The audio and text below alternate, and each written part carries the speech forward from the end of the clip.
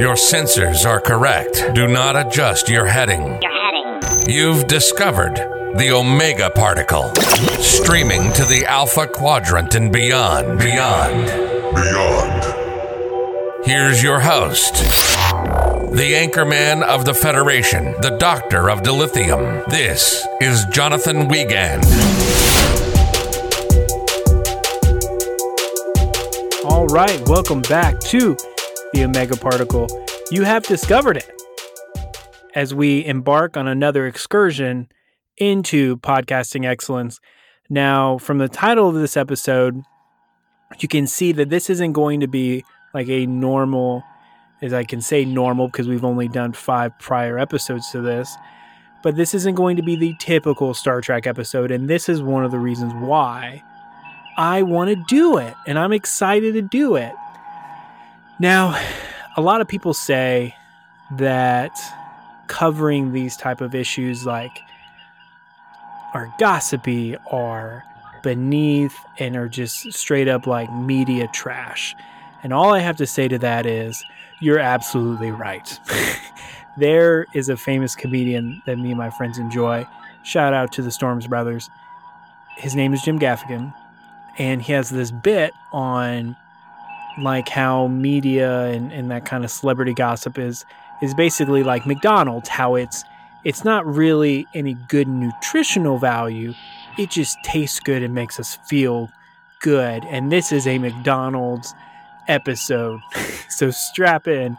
And also like going through, like I said in my very first episode, I've listened to a lot of Star Trek podcasts and I could never really... They fit kind of the same mold all the time. It's always, okay, we're doing a series review. We're going to do a news, like an update Star Trek news where that's the whole episode. But they really never dive deep into these behind the scenes drama. And that is kind of a shame to me because I love Star Trek and I like to know what goes on behind the scenes of my favorite shows, which all of you do too. So if I get any backlash from this, just know if you Google like Voyager drama or drama on the Voyager set or anything like that, there are hundreds and hundreds and hundreds of articles about this. It's just not a small fraction of the Star Trek community that's wondering about this. We're all wondering about this. And I'm happy to cover that today.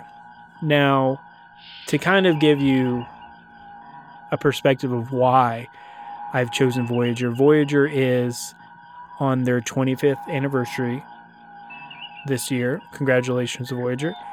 And also, this has been more in the news lately since Jeri Ryan has come back to do Picard. And we'll cover this in the recap section, but there's also a Voyager documentary coming out soon. And they've already started filming segments of that on the Star Trek cruise happening this week, the first week of March.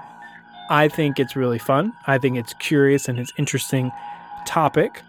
Maybe we'll do more episodes. I know that there was some back stuff going on in the Next Generation, but they actually turned out to be one of the tightest family-like cast of all. Voyager was the same way, but I think we all know what happened in season 4. So, let's get into the feud, the good, the bad, and the ugly behind the scenes of Voyager.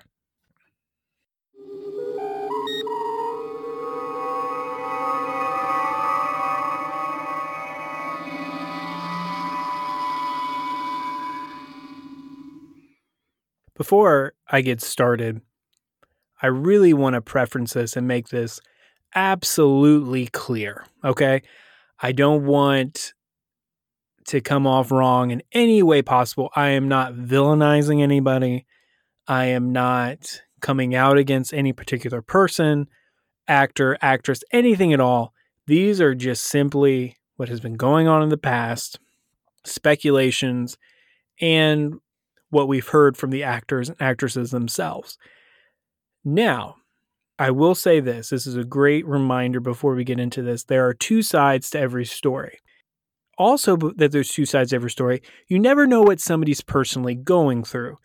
I always use an example. I used to work at this company, and my boss, who was in her maybe early 40s, all of a sudden became a tyrant. Now, before that, she was very lovely, but she became this tyrant. And it turns out down the road that we found out she got pregnant and had a baby, but she was having infertility issues. So for that 6-month period, she was dealing with a lot at home, and it explained a lot. So before we get into this segment with Jeri Ryan and Kate Mulgrew, just preference, you never know what's happening in somebody's personal life. And there's two sides to every story. Okay, got that disclaimer out of the way. So we're ready to roll and ready to get into this. Now, Voyager came out in what I like to call the golden age of Star Trek. It was a great time to be a Star Trek fan. We had TNG, we had DS9, and we had Voyager. And that actually was really important to the success.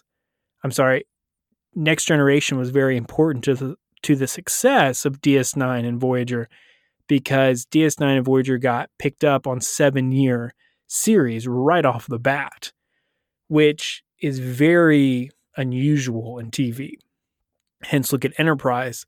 It got canceled after 4 seasons abruptly. So having this 7-year series pickup is a lot and goes into the decision of the Voyager management, as we'll see. So Voyager was competing with TNG and DS9. I know at the beginning it premiered right after TNG and then coincided later after TNG went off the air with DS9. So it was constantly trying to get viewership. So it was already behind the plate, as you would say, compared to the other Star Trek shows. So one of the big draws that Voyager had was that they were going to have the first female captain in all of Star Trek for the first time in 30 years. 30 years at this point. I know we just hit the 50th anniversary a few years back, but in the 90s, it was the first time in 30 years they had a Star Trek captain.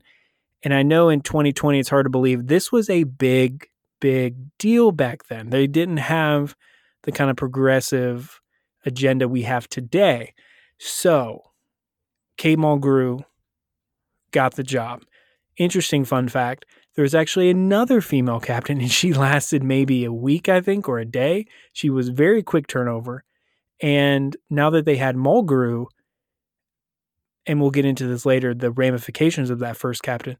So they now that they have Mulgrew, she became essentially the face of Voyager. She was on all of the magazines. She was hanging out with the Clintons. She was hanging out with astronauts. She was basically the face of the show, which are all the captains are. Whether that's Cisco or Picard, all of the captains in this golden age were the face of the show, and as they should be the face of the show. Now, one of the interesting, and which I absolutely loved and absolutely behind this, is that Kate Mulgrew was all about not portraying Janeway in a super sexist way.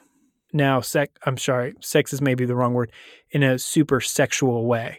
She refused multiple times. She had an interview at the Denver Comic-Con a few years back. She actually refused multiple times to have and turn down this relationship with Chakotay. She's like, I don't want it.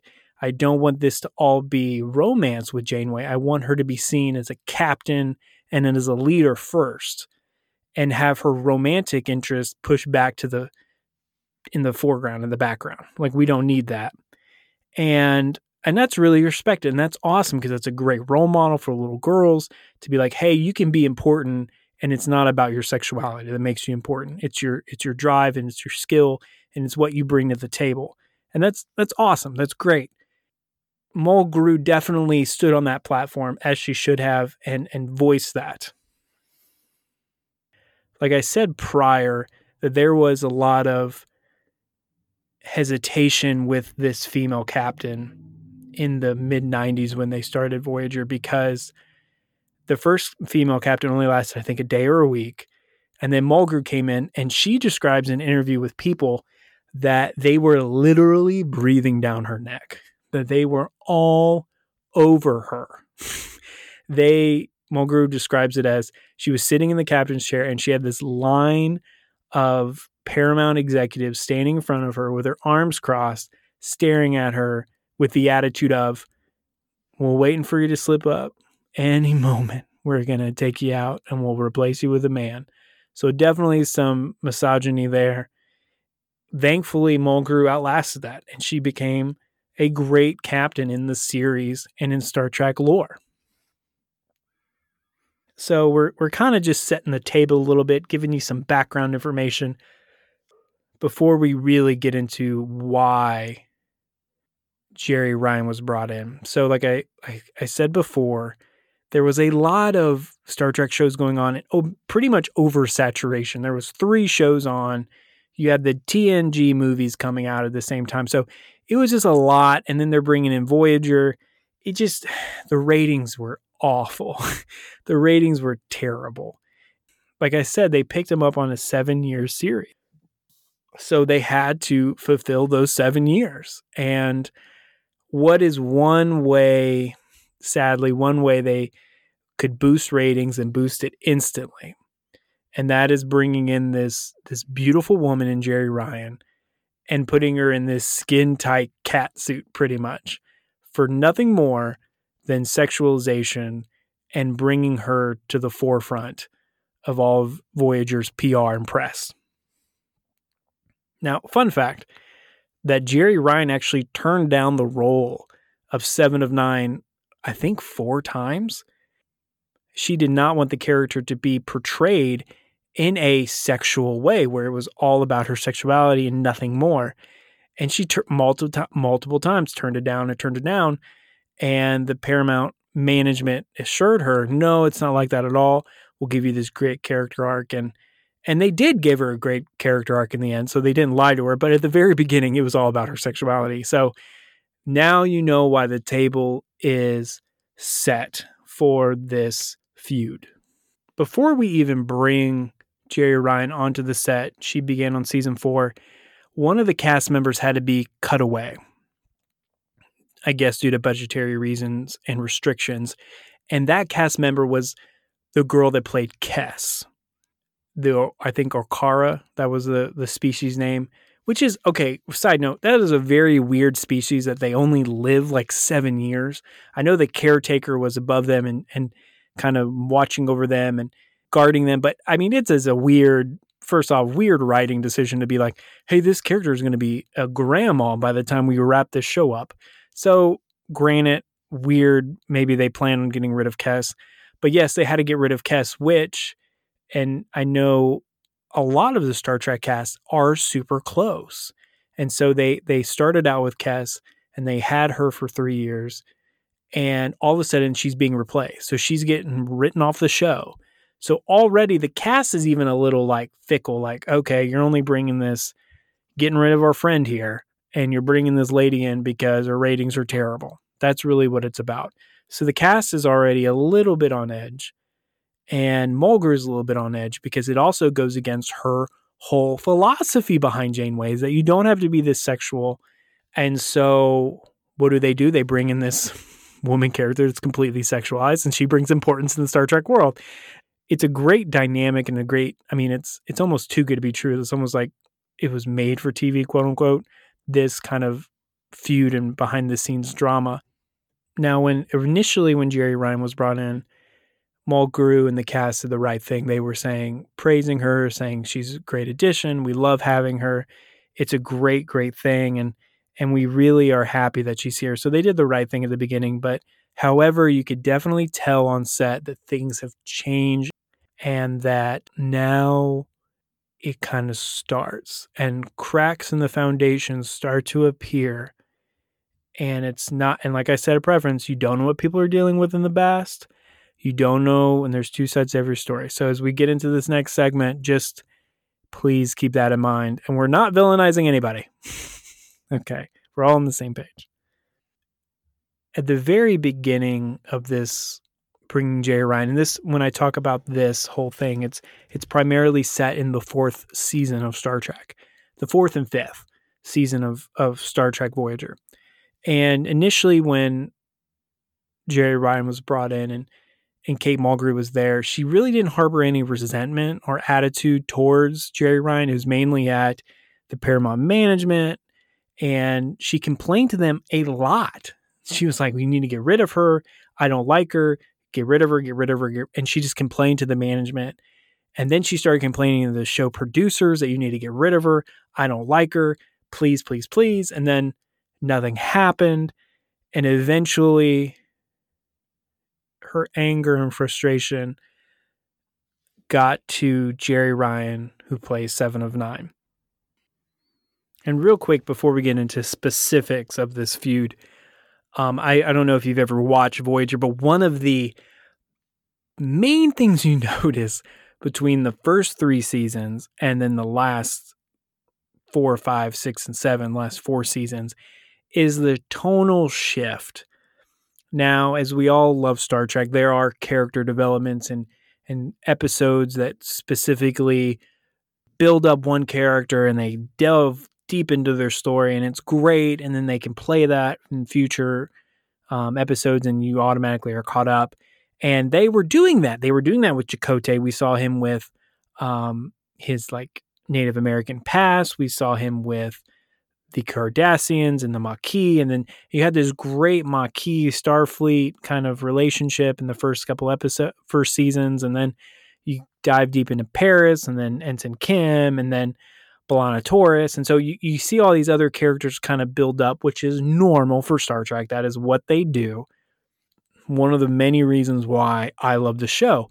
So with that in mind, when they bring in Jeri Ryan, that completely shifts, tonal shift, new showrunners, new producers, and they really emphasize and really hark on Seven of Nine, the Doctor, and Captain Janeway. They really hone in.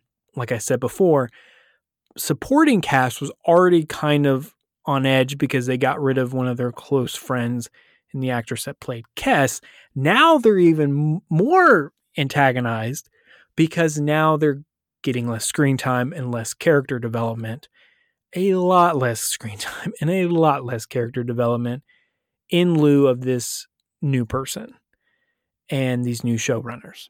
That's interesting because I would probably be upset too. So I don't really blame the cast or anybody on it. And not saying that they were mean or upset or vile towards anybody like Jeri Ryan or Kate Mulgrew or the show producers. They were just understandably upset about it because it's like, hey, like I thought we would do this.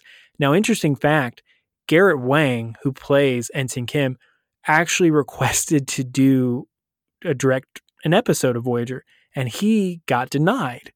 Interesting, he is the only person, Star Trek cast member, to request to direct an episode and be denied. He's the only one. So sadly, Ensign Kim never got that promotion, and Garrett Wang, I guess, never got that promotion. So you can definitely tell they didn't want to take a lot of risk in the later episodes, like I said, for the ratings. So they really kept things in check and really honed in and harped on those 3 characters of Seven, the Doctor, and Captain Janeway, which in a way made Seven of Nine one of the greatest Star Trek characters ever because she had such a fleshed out plot because she had all this time. So it's a weird dichotomy that it's like, oh, it's like, we're going to give you all this screen time. And now you like are one of the best characters and plot characters of all of Star Trek. So I guess it worked out in the long run, but here we are. There was even multiple reports that Robert Beltran, the guy that plays Chakotay, threatened to quit multiple times. So he was not very supportive or happy of this whole new addition. So all coming to a head now. The cast is a little peeved off. Kate Mulgrew's a little peeved off. And we're going to get into 3 specific instances behind the scenes that happen between Mulgrew and Ryan. Now, there were a lot of instances that I could have made this show an hour and a half and just brought up every single fact and every reported case. But these 3 things were chosen because they summarize all of them that I read about. So I didn't want to waste everyone's time and go through all of these when you've been like, okay, that we got the gist of it. So these 3 things I'm about to cover are very petty, and they are very kind of like roll your eyes at, but multiple sources have come about it, and it is true. So again, take it in stride, but here we go.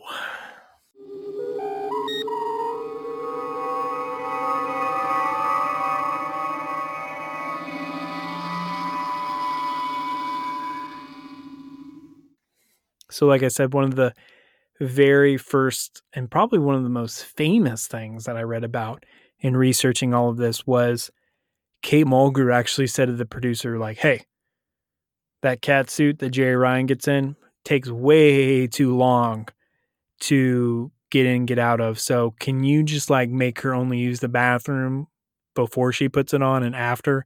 Because I don't want to waste our time. And even several cast members complained about this. It's that it took too long if she had to go to the bathroom to put on, take off, put on, take off. So, I mean, you can't ask a human being to be like, hey, you can't use the bathroom for the next 8 hours, so hold it in. So obviously that request was denied by the show producers, but it just kind of puts it in perspective of, yeah, like, okay, this is how petty this is getting, I guess you could say.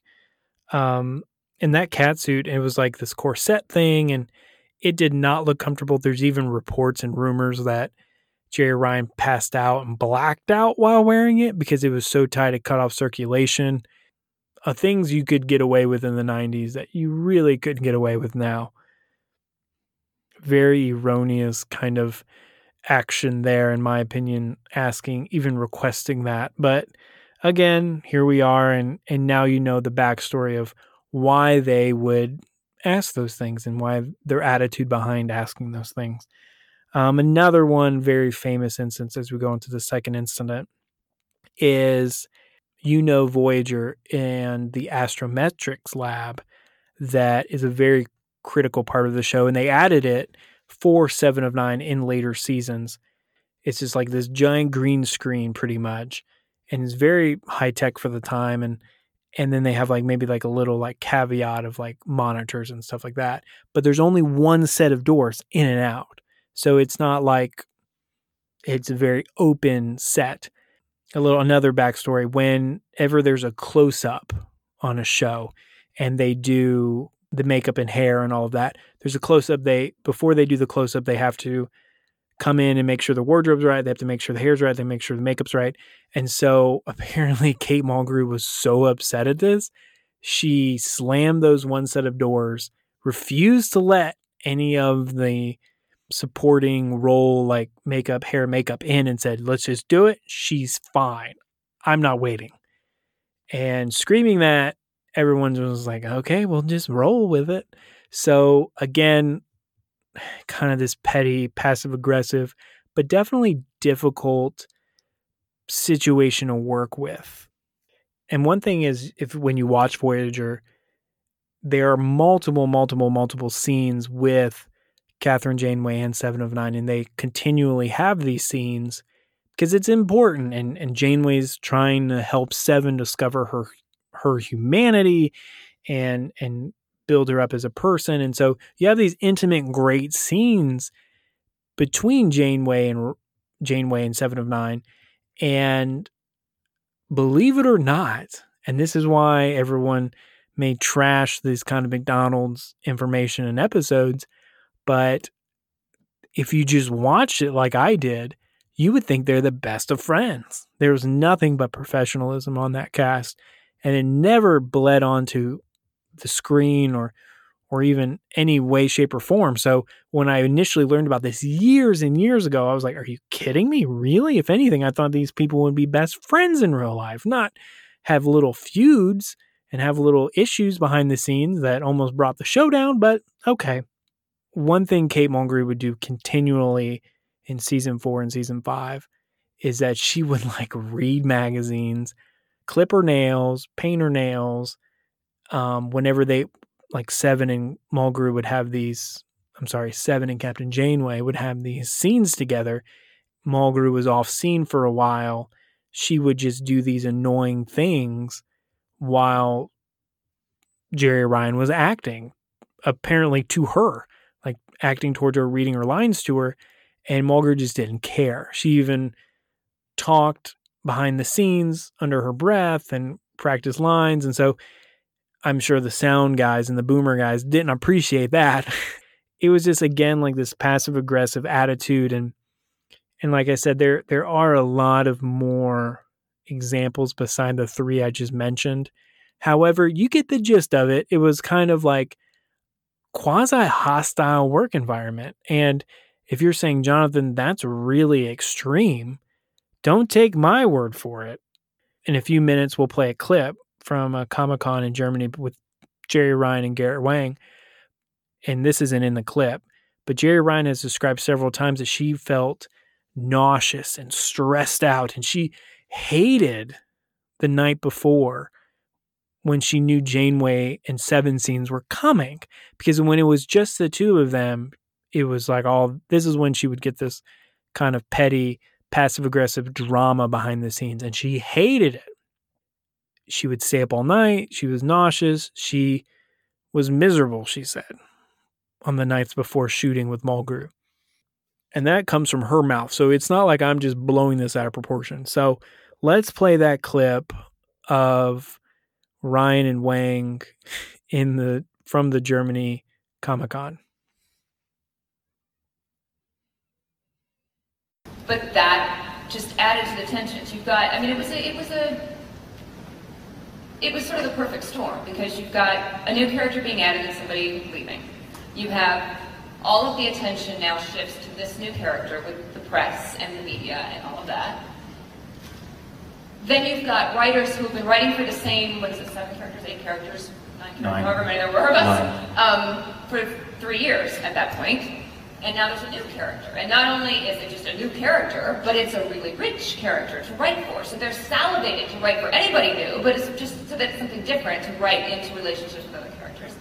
But so then Seven became, if not the A storyline, then a really big B storyline in almost every episode for the first at least 2 seasons I was on it. And so that's hard. That's not easy for anybody. Understandably. I mean, of course that's going to make, that's going to ruffle feathers, and it's going to make other actors uncomfortable. And so I totally get it. But it was handled differently by different actors. But for me, it was very difficult for me, and I don't really talk about this that much, but for me, it was honestly like watching my mom or my aunt and my sister having issues or tension there, and it most of the Comic-Cons for Voyager, whenever it's Mulgrew or Ryan, always get these questions. So again, you may say, this is not worthy of Star Trek, this is just McDonald's. However, someone always asks the question. So people want to know. People want to get this information. And I Googled it. And yeah, so I think what this clip does is definitely reinforce the other interviews we've heard, multiple sources we've heard, and kind of makes it, okay, getting the whole picture here, that this was really kind of a hostile. So we've discovered this feud on set between Ryan and Mulgrew, and we know the reasons why, and we know the actual actions that happened in it. Now, like I said, we're 25 years from that. What has been happening in the meantime? Oh, real quick before we get into that, I know I mentioned several times that this was mainly happening in season 4 and season 5. That's because Jeri Ryan started dating the show's main producer, Brenga. And once that happened, all of this stopped. So season 4 to season 5, she had it. Season 6, season 7 was fine. And she's even joked in interviews saying, well, I guess when you're dating the boss, everybody falls in line. So that is true. So now you know the whole story. It wasn't like it was her 4 seasons that she had to deal with this. It was just 2. And now you know the reasons why it stopped. Going forward again, It's been 25 years. And what does that mean now? Are they still at odds with one another? Have they reconciled?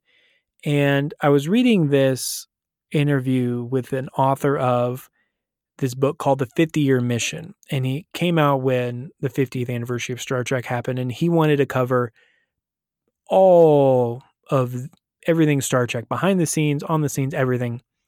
And he tried to reach out to Mulgrew multiple times. She denied it. She's not really one to kind of the olive branch and talk about this subject. And so he eventually reaches out and he's like, hey, I'm going to write this book. And if you want to be in it, now's the chance because it's about to be published. Mulgrew agrees. And now we get her side of the story. And this, to me, really put things in perspective. And I was like, do you know what? She probably was dealing with stuff and took it harder maybe than she had to. But in the interview, I was very impressed with her, and she definitely deserved the captain's chair after that. A little nerdy, but she definitely did.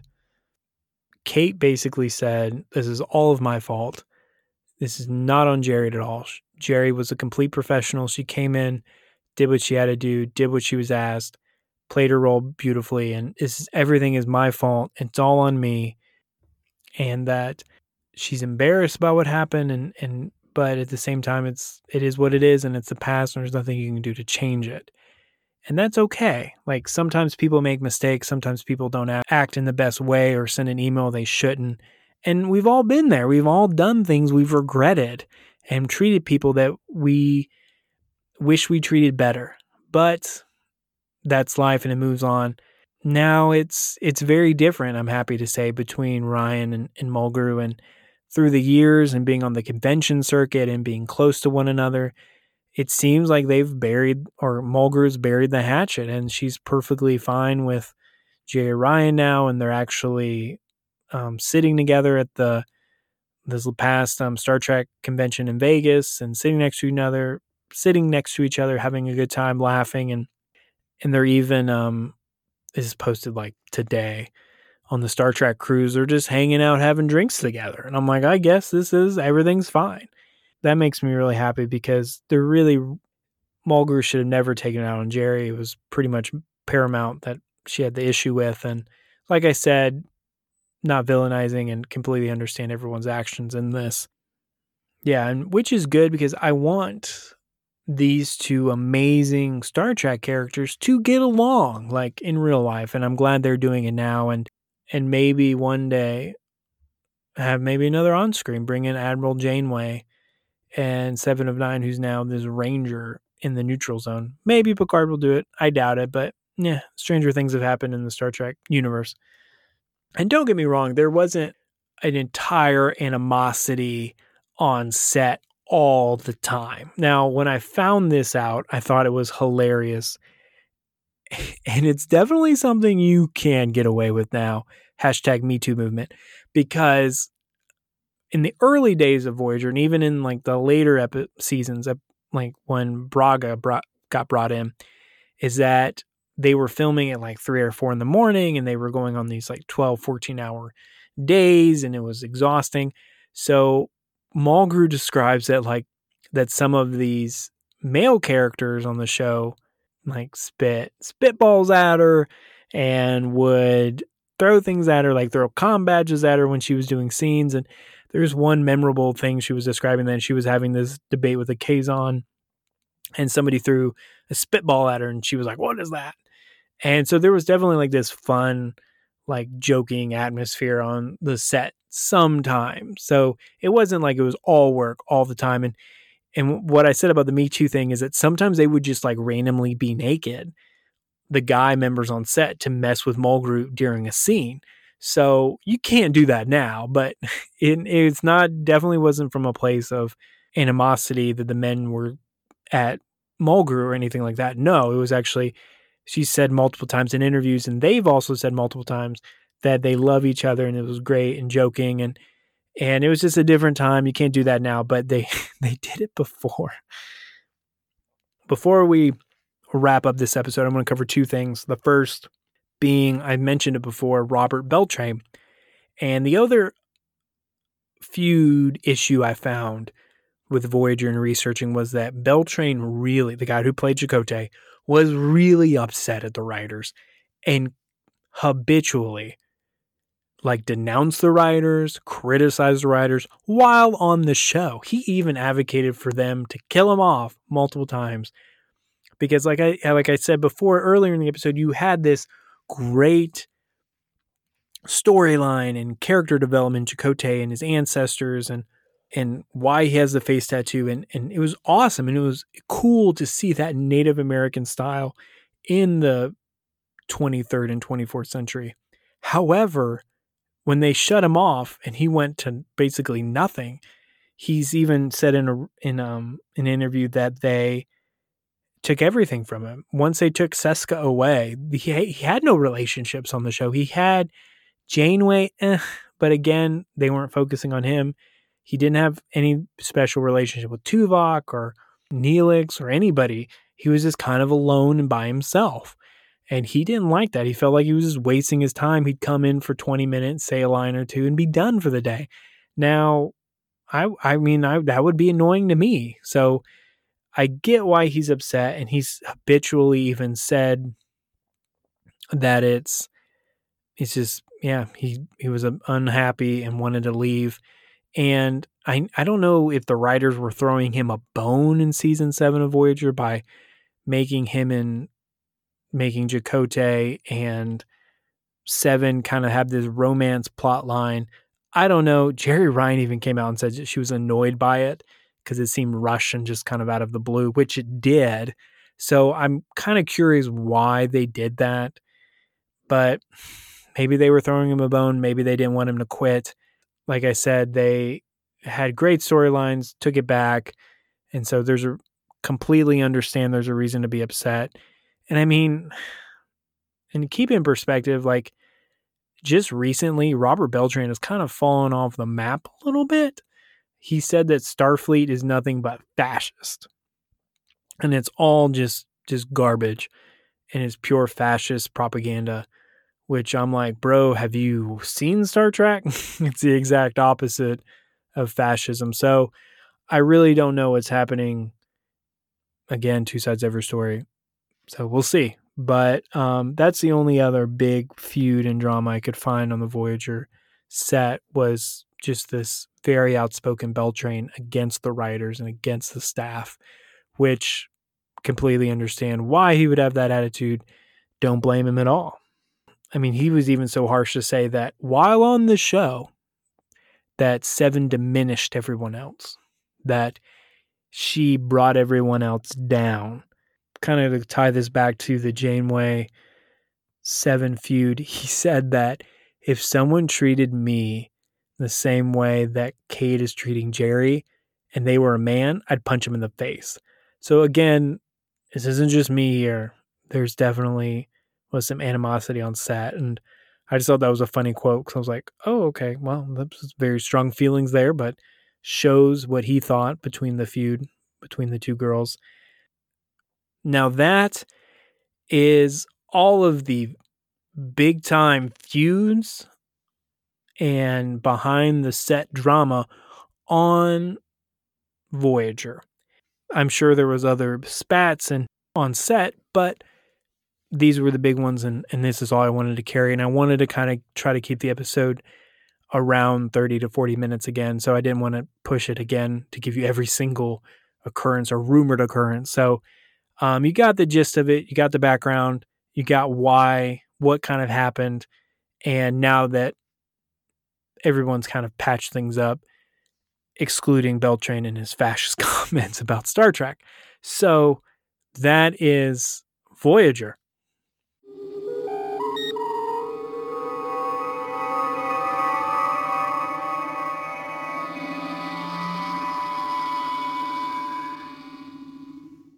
But before we sign off, I want to add one really neat, cool fact that I researched multiple times and confirmed.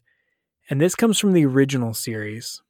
And we all know that a famous Kirk Uhura scene. It was the first interracial kiss on network television. It's a proud moment in all of TV history. But there's a really funny quirk about that scene. Originally, that scene was supposed to be between Spock and Uhura.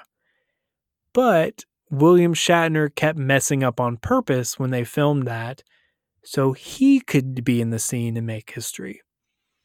So, this is Voyager's feuds and the modern feuds have been going on in Star Trek for a long time. Not saying there was a feud, but there was definitely like a little shot across the bow, like, okay, really? But yeah, I thought that was a neat little fun fact that Shatner did to make and be a part of TV history.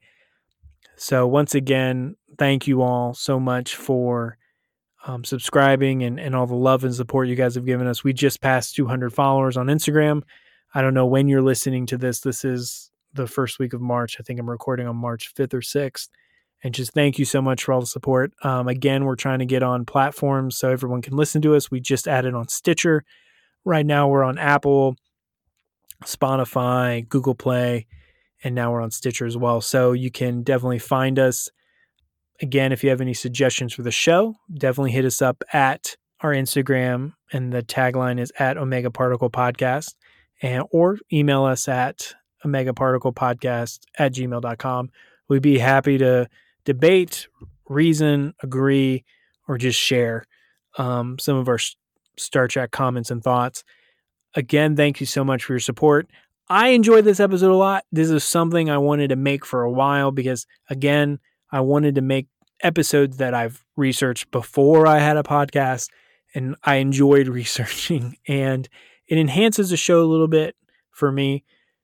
So I definitely might do this again for TNG and any other Star Trek, or I may never pick it up again. We don't know. Just depends on the feedback and depends on what other subject matters come down the pipeline that I may want to do and cover. But thank you so much. I really appreciate it.